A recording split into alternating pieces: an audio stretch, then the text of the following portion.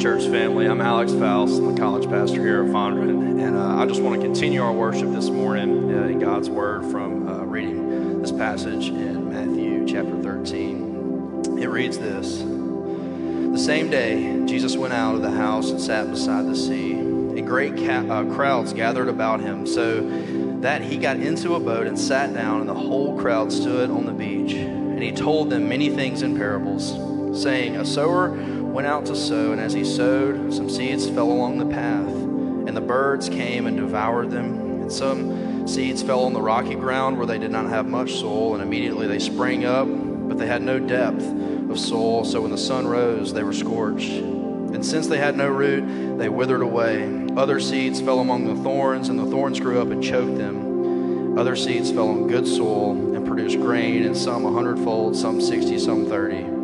He who has ears, let him hear. Hear then the parable of the sower. When anyone hears the word of the kingdom and does not understand it, the evil one comes and snatches away what has been sown in his heart. This is what was sown along the path. For what was sown on rocky ground, this is the one who hears the word and immediately receives it with joy. Yet he has no root in himself, but he endures for a while, and when tribulation or persecution arises on the account of the word, immediately he falls away.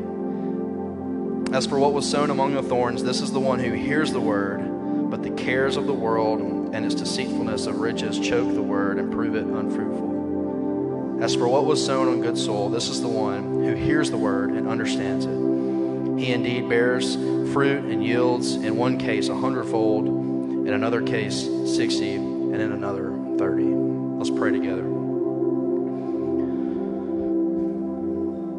Father, we thank you for your good grace. God, we thank you for our worship this morning. God, that we would very boldly declare that you are great above all else around us. God, that you've been faithful through generations, and it's not in your character to fail us and not be faithful now.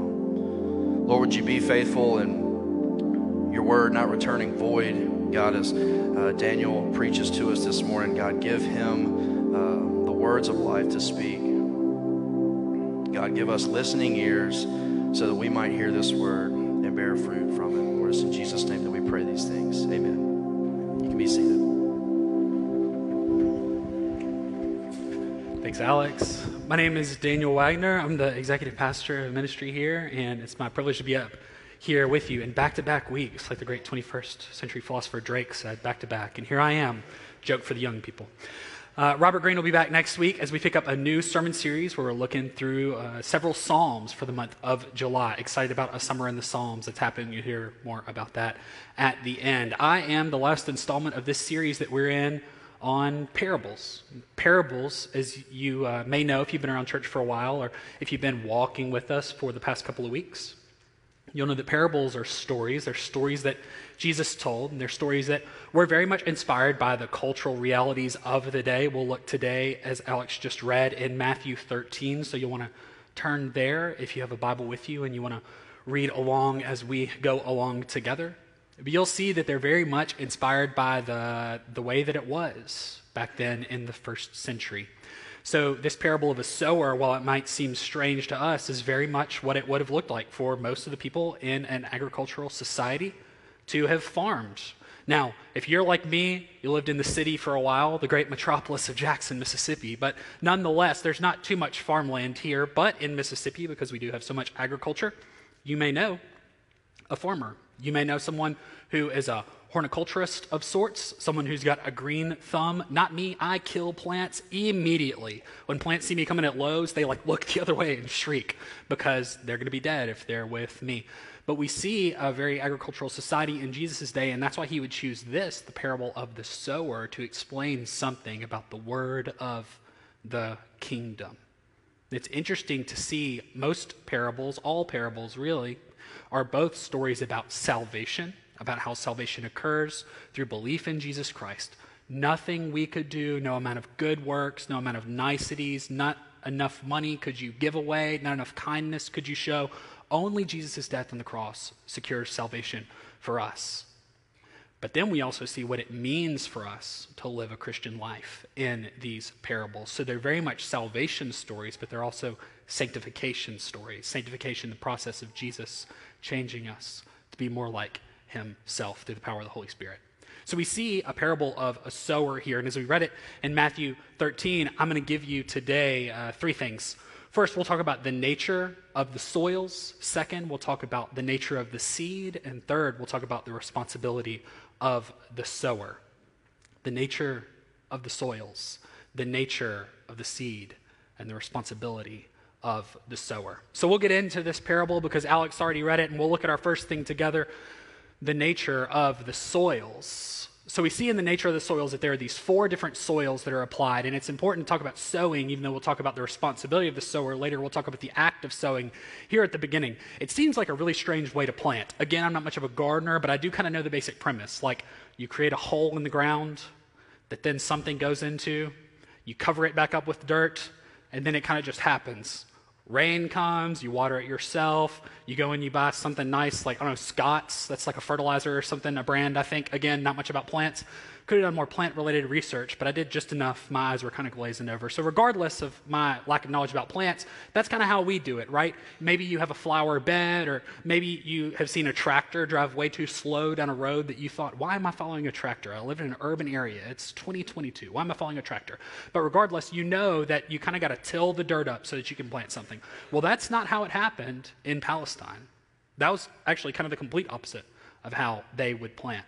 What they would do is they would take a bag of seed, essentially, that was draped over a shoulder, and they would just walk down their long strips of serpentine farmland. So, if you own a home or are familiar with like what your yard looks like at the place that you live in, it might be a square, it might be a little bit more of a rectangle. The way that land worked then, most farming, is that they had these long, straight strips. So it's this concept of this sower walking along in a straight line. And as he was going, he would take these seeds out of his bag and he would throw them on the ground. Seems really, really weird, but that's how they did it then. And that's why Jesus tells this parable in this way, because that's the way that they knew to produce fruit, to produce a harvest. So we see that this seed, as it's sown by the sower, goes into four different types of soil. And we'll look at the first. That some of it fell along the path. And here's what I want us to look at together are the conditions of the heart that these four soils represents. That they would fall along the path is what would happen to this seed. So the sower threw some out, and it was essentially on what would be now a paved sidewalk or a road that would go through the middle of these strips. Again, not great thinking as far as infrastructure goes. This is an ancient society. The Bible very much true for all people for all time. But we would see that these were the farming habits of an ancient society. So if you're like me, you think, wow, that's really weird and very annoying. I would hate to have a highway in the middle of my land. But that's just kind of how it went. So this guy would go, and like I said, he would just sow as he goes. He would sow as he goes. And some of it would fall along the path. And here's what's interesting. In the gospel being shared in the world, and you as a person, if you have faith in Jesus Christ, have a responsibility. We'll get to that in a little bit. But you also have a responsibility to sow. You would recognize people that have this disposition in their heart. They would be people who would reject the Lord. These might be people who, like in Jesus' day, were the Pharisees. They were committed to their own religious institutions. They had such a small worldview that they would say, you're not doing this thing right. You're not doing it my way. Jesus, how dare you bring change into the way that we have been doing things? They had a worldview problem. Or perhaps it was like the people of Nazareth, the people that Jesus grew up around, and they couldn't believe that Jesus was true because they thought, hey, we know you. You're this carpenter's kid. Like we knew your parents, and you're telling us that you're the Lord of all. And they could not see Jesus as someone who was truthful. They couldn't see his power. They couldn't see him moving in the world because they refused to believe that their perception might not be the reality. And we know people just like that today. The hard hearts in our world, they're the ones who would have an intellectual knowledge of Jesus, a conceptual knowledge of Jesus perhaps, but are unwilling to let him rule and reign in their life. They give him no ground, no footing. They're hard-hearted. The second that it would fall among rocky ground. And the rocky ground here is kind of fascinating because if you're like me, I think, okay, this fell on some rocks, but it's a little bit different. There was only a thin layer of topsoil in most of Palestine. So this would be area that would have kind of rocks sitting on the top so that the seed that fell there couldn't even get into the ground. So we'd see that this rocky ground would receive the seed for a very small amount of time, but then when the heat came, when the sun would come, when it was in the dry season, whatever was produced there would wilt and would melt away. Jesus would say that these are the people who, when the times get tough, they choose the other thing. My wife, Carly, if you were here last week, you saw me show a picture of her leg. She had an outpatient knee surgery on Friday, so I hope that she's not fallen and can't get up, has a real life alert moment while I'm here. Laugh at my misfortune if that happens to me. Pray for me. But people sit things like this, which is really cool, right? A great gesture. And I'm really thankful for our friends. These are from some of our friends, Mary Jane and Brian, who were with us whenever Carly fell and made the initial fall. So I don't know if this is a, hey, I feel bad that I didn't help you not fall. I don't know what this is. But regardless, this is a really nice plant, and it's beautiful. But this thing very much has a shelf life. Like, these flowers are going to die at some point. They're nice, and they look really beautiful. But at some point, because those flowers have no root, they have no depth, they will die. And that's the picture here, is that these are people that would evidence faith in Jesus, but that because there's no depth, there's no root, there's no connection to the one, no firm foundation like we sang earlier, that they would be ones who would fall away. The house that my wife lived in before we moved into the one that we are in now, we had a neighbor who lived there since 1958, and when she and her husband moved there, they planted these magnolia trees in their yard, and now they are beautiful. They've grown up. They're huge, incredible to think about growth over time, spiritual growth over time for us. But it's interesting because those things had to have a good soil to thrive in, unlike those dead plants. So the heart here, I want to identify, it's a distracted heart. I almost went with a shallow heart, but I felt like a shallow heart might be too hard. If you're like me, sometimes you're spacey and inattentive. I didn't want to insult both myself and maybe you if you're a little like Elle Woods and Legally Blonde, because I do think that Jesus can give faith to people like us, me, who might just drift off in the middle of a sentence with someone. But it's more than just being shallow, it's being distracted. It would be that you would see another thing that looks sweeter, that tastes sweeter, and that you might instead choose that thing over salvation in the Lord. As I was reading this week, I came across a story of Martin Lloyd-Jones, who was a pastor in England a few decades ago. And he preached one Sunday, and when he was finished, a woman came up to him and said, Dr. Lloyd-Jones, if you would have issued an altar call, I surely would have responded. And he thought, the gospel's obviously moving in this woman's life. And he said, well, what about now? Would you choose to trust the Lord for salvation now? And she said, no, not now, but 5 minutes ago. Surely I would have. And he looked at the woman, at least this is how the narrative goes. Maybe he wrote this to say this well of himself later. But he looked back at the woman and he said, if Christ wasn't as sweet to you now as he was 5 minutes ago, then perhaps he wasn't sweet at all. An interesting perspective for us. The third, that it would fall among thorns. This picture of a strangled heart. That these things took root, the soil was good, but in the soil there were these thorns, these brambles, that as the plant grew, as the faith matured, there were these things, the worries of the world, the deceitfulness of riches, Jesus tells us in Matthew 13. That those things would choke out growth and a thriving faith. Fascinating to think about. As I was reading this week, an author put it like this: the distracted heart, the strangled heart, rather, would be like this. A young man would get down on one knee and he'd propose to a woman. And he would say, darling, I love you with all of my heart. And I want to give you a great life, but I don't have money or a yacht like Johnny Brown but I do love you. Will you marry me? And the woman on the other end sits there for a moment and she thinks and she says, darling, I love you. I love you with all my heart. But would you tell me some more about this Johnny Brown? Now, in a moment like that, dagger, and we would go, how preposterous, right? How dumb to even suppose that. But do we do that with the Lord? Do we say, Jesus, we love you with all of our heart. God, I want to give you every area of my life, but I'm not quite ready to give up this one thing, right? This addiction, this control that I have, this commitment to power or to pride, my love of money, not necessarily the money, but my love of money. Are we willing to yield those things to the Lord?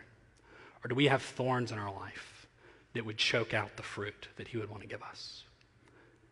And the final thing here in this first section is that they would fall on good soil and that they would produce grain. It's fascinating to see this because the seed is the same, the difference is the soil as we see. But what's fascinating to me here is that it's not just that it fell on good soil and it was just there, right? Like, hey, the seed hit, it worked, great. But that it produced grain.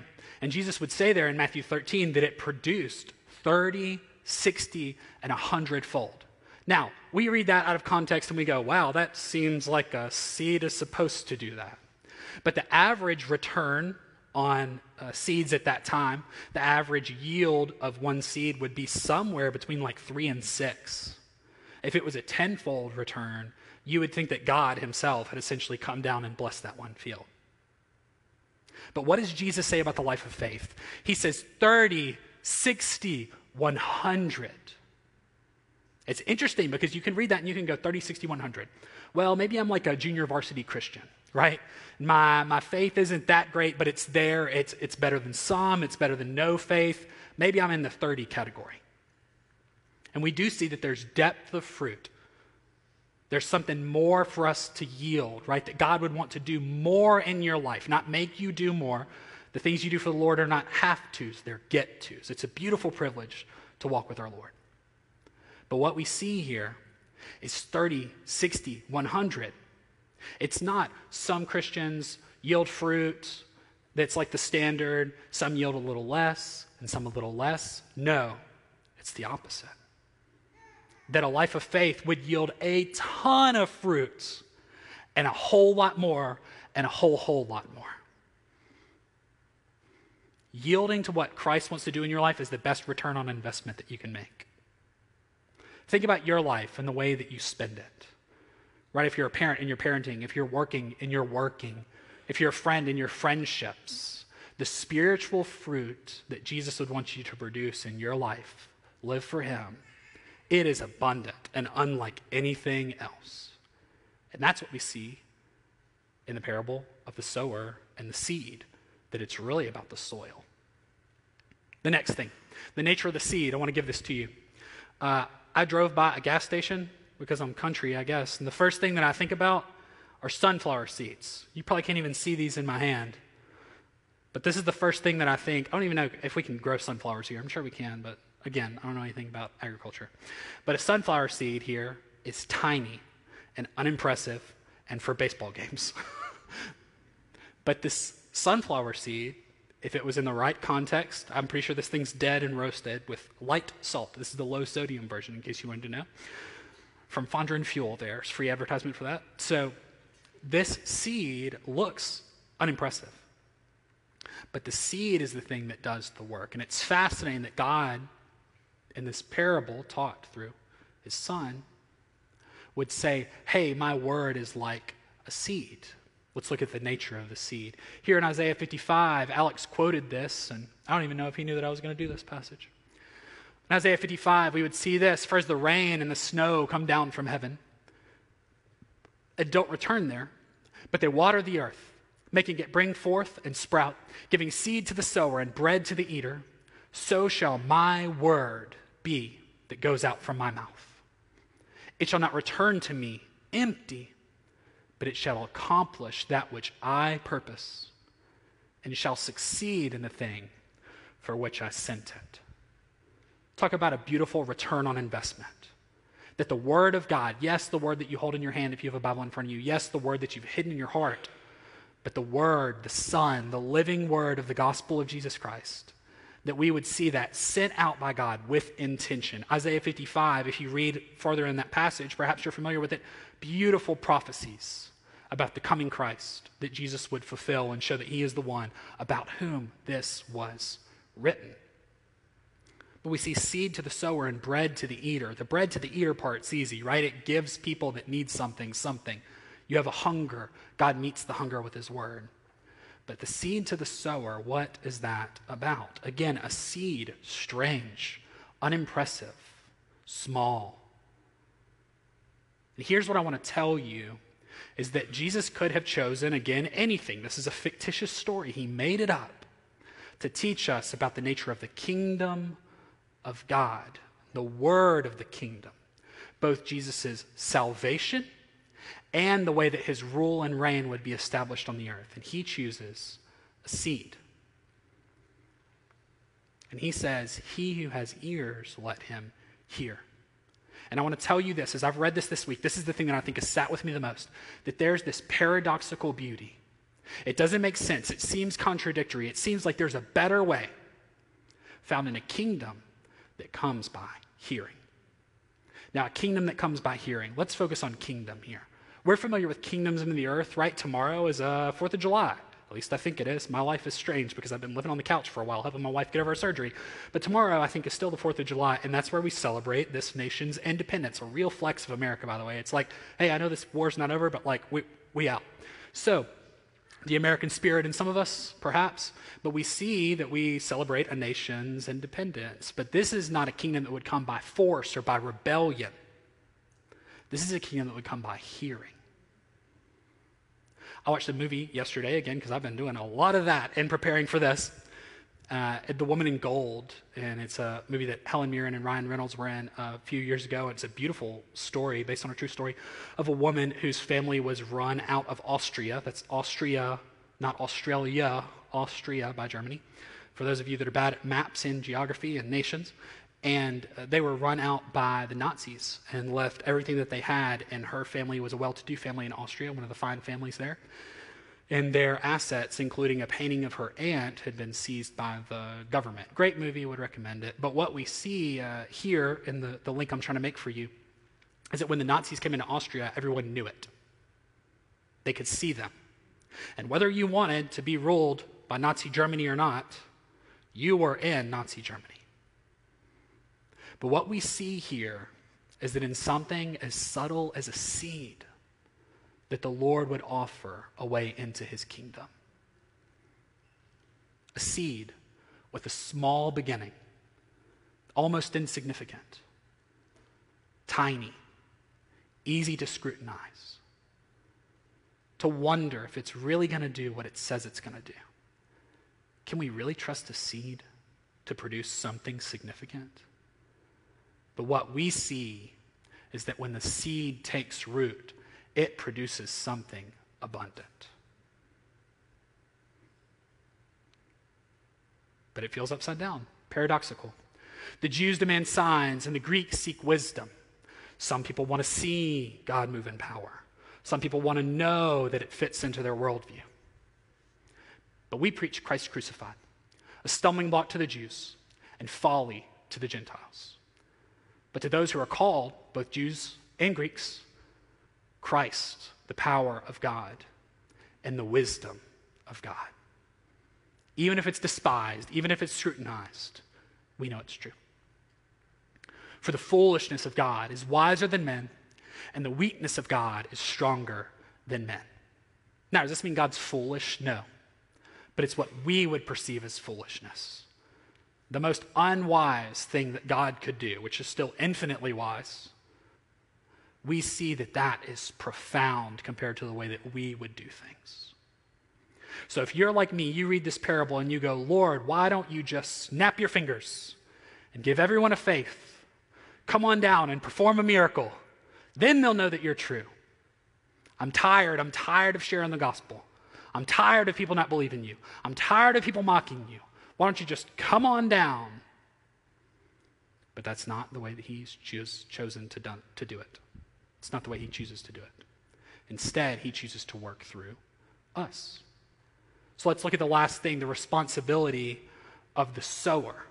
If you look at that panel of stained glass there, I'll point that way, you see a man depicted as Jesus there with some seeds, throwing them out on a bag as he's walking along the path. It's fascinating. I come in here sometimes and pray, and we've done things like that around Good Friday and prayed through this beautiful stained glass that we're so thankful for. What a beautiful church. But we see here that Jesus is the one who's depicted as the sower in this stained glass. And I'll tell you, that's right, but it's not only Jesus. It's interesting when you read this parable, the sower is kind of nameless, faceless. Now, in a later parable, Jesus would say of himself, I am the sower. God is depicted as a sower in the Old Testament, but it's left ambiguous so that we, the people that would have faith, whose seed of the kingdom has taken root, that we would be the ones who would go and do likewise. That we, like our Lord, who's a sower, that we too would be sowers. Now, the idea of evangelism, of sharing your faith, for some of you is very uncomfortable. Something you feel like you have little to no experience with. Something that honestly you might prefer to do. Perhaps it's because you don't know what to say, right? Perhaps it's because you have more of an introverted personality. God bless you. We need people like you to balance out people like me. Whatever it is, but I'll tell you, God's placed you where he's placed you. He's given you your own path, Ephesians 2:10, that he would create good works for you to walk in, that he's prepared in advance. That the gospel is yours to receive, but it's yours to give. That because you've taken root, you must bear fruit. And evangelism is one of the fruit that we must bear as God's people. So as you sow, let me give you some suggestions for sowing, right? Evangelism, gospel sharing, it may be something that you're unfamiliar with, that you're apprehensive about. I wrote the sermon discussion guide this week, if your small group goes through that. If not, it's available on our website, fountainchurch.com/sermons. And at the bottom of it, I wrote a couple of resources down, books that have helped me in my evangelism and in learning how to share the gospel and how to better share the gospel. I'm looking at Diane DeFore right there. Diane and my wife, Carly, walked through a book that I have up here called Get Real, Sharing Your Everyday Faith Every Day. A beautiful book on how to do evangelism really, really well in a way that's normal. But let me tell you this, we've got to get this right, because I think a lot of us, we miss opportunities for evangelism. We miss opportunities for gospel sharing because we misunderstand the job. It's important for us to know the nature of the job. What do I mean by know the nature of the job? Well, we're called to sowing and not to sniping. That's the best thing I could come up with in my brain. We're called to sowing and not to sniping. Now, there weren't like high caliber rifles in Jesus' day, but there were slings and there were archers. There was the same concept in sorts. Now, sniping, American Sniper, the Chris Kyle story came out several years ago. A lot of you probably got niche into that. I'm sure a lot of men here, you're like into guns and military things. And I wish John Wood was here because I'd make fun of him because he knows all these stories about SEALs. But what we see in sniping is that it's very calculated, right? You set up your shot. You take the time. You do reconnaissance. You know who you're going after. It's very thoughtful. You've established your target before time. And you go in and everything's got to be just right. That's not what Jesus tells us to do. Now, are those great principles for your evangelism? Yes. Am I telling you just go blind and be like, hey, have you heard the good news of the gospel of Jesus Christ? That could be effective for you, but also friendship evangelism, as we'll get to later. That's very important. So I'm not telling you it's one or the other necessarily. Those are great premises, but what I'm saying is that you can be like me and like I was for a while, and I would sit on my hands, and I'd wait for the perfect opportunity. God, open a door. Help me have a conversation. I want to make sure everything's just right. And if the temperature in the room was off 1 degree, not even in a metaphorical sense, but a literal sense, I would go, it's kind of hot in here already and we're going to get tense. Maybe I should wait. That's me too. We're in this together. But let's encourage one another to be sowers and not to be snipers. Let me give you an illustration here. Tyler Hendricks is right here. Hello, Tyler. Tyler was with our team in Matamoros this week. Matamoros Children's Home family mission trip that we just had. You're going to want to put that on your calendar for next year in the summer. We'll give you those dates sometime soon. But let's say that I'm going to share the gospel with Tyler here. Tyler is so much of a Christian that he came to church when he flew in last night at like 11 o'clock after being in a mission trip. Tyler's an elder here, so obviously a believer, but here's the illustration. So I'm going to give Tyler this Kit Kat. I took my 2-year-old to the grocery store, and this is the candy we chose. So I'm going to give this to Tyler, right? And I'm going to make sure that everything's just right. Hey, that's all right. It was my thing, but a bad reception. Here we go. The illustration builds. Let's try it again and see how we do this time. Oh, and a miss by me to one Robert Aiken. That's sniping. But let's talk about sowing, right? As I have my unicorn bucket, I'm going to throw candy at you guys. Here we go. Okay. Did you get a Kit Kat, Tyler? Okay. We get the picture here, right? Sniping, calculated. I got to make sure everything's just right. Sowing. Hey, look, as I go about my life, I've got a lot of opportunities. Some of you got candy. Monica's eating her candy right now. That's cool. But we get this, right? That Jesus calls us to cast the gospel, the word of the kingdom, widely to many. The second is to trust the power of the product, not necessarily the Kit Kat. I don't think that's what I would have chosen, but I needed to get out of the grocery store alive. But we see that we've got to trust the power of the product, the gospel, the word of the kingdom. What has it done for you? If you're like me, you think about your life before Christ. You think about even your life with Christ, but if he wasn't there, you wonder how you could even make it through. That he would bring hope into despair, right? That he would bring the promise of healing either in this life or in the life to come in the face of sickness. That the gospel is powerful for all in need. We got to trust the power of the product. And most of you in here would probably identify as evangelicals. That's become a dirty word in the political space, but most of your theological convictions would put you in that space. But here's what I think is an atrocity, and I pray that it's not true for our church. So many of you are bold gospel sharers, and I'm thankful for the way that you lead our church. But I'm convinced that many evangelicals have kept their commitment to social and moral and political reform, but they've lost their zeal for the gospel. That we know the gospel is great for us, but we wonder if it's just as good for others. So the question I want to ask you is this: do you view the good news, the gospel, the good news, as the best news or just nice news? And your assessment of that will probably tell you something about your evangelism, your hesitancy to be a sower.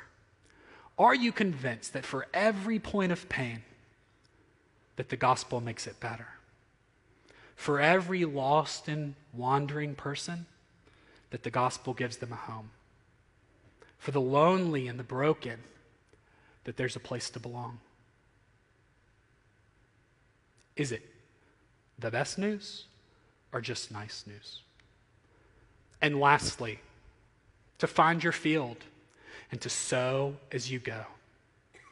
Again, this would have been a long strip, a long path that this sower would have walked down and thrown out to the side. And he would have had people on his right and on his left, also farming their land. Where has God placed you? What is your field? There's only one you. God's given you your workplace, your family, your neighborhood, your routines. What is your field, and how can you sow as you go? I want to invite you to stand up with me, and I'm going to invite the band back up, and I'm going to get really practical here, because I think several of you might feel like, I want to go and apply this. I want to be faithful, right? I too want to be a sower like my Lord, but I don't know where to get started. Again, I've recommended several books in the sermon discussion guide. If you're connected to any of our pastors or any leader in our church, man, we want to help you share the gospel and share it really well. But here's what I want to give you really quick. I'll fly through these. One, here's just some counsel. To be normal, because it's going to be weird if you make it weird. I have a guy who I love. He's a friend of mine. When we were in college, he wore 2 different shoes so that he could start conversations about the gospel. Well, that was the strangest thing I'd ever seen in my life. Not super successful. It sounds good on paper, but in reality, it's very, very weird. So here's what I'm saying. Be normal, because it's going to be weird if you make it weird. The second is to be kind and to remember this, that we're trying to win people and not trying to win arguments. We're not trying to win arguments. We're trying to win people. If you're like me, you like arguments. You like going into conflict. But do we want to beat someone down if they're already the hard soil? The next one, to be thoughtful. In Colossians 4 would say to let your words be seasoned with salt. Know who your person is. Know what they need. Know points of vulnerability and pain and baggage so that you can share well with them. The next one I think so many don't do is to be a question asker. So many times in your evangelism, people ask you the question, hey, what do you think about this type of people? What, can I still drink and be a Christian, right? How do I have to vote? We feel like we're always on the defense. Ask questions to people. Ask about their worldview. Ask about their life.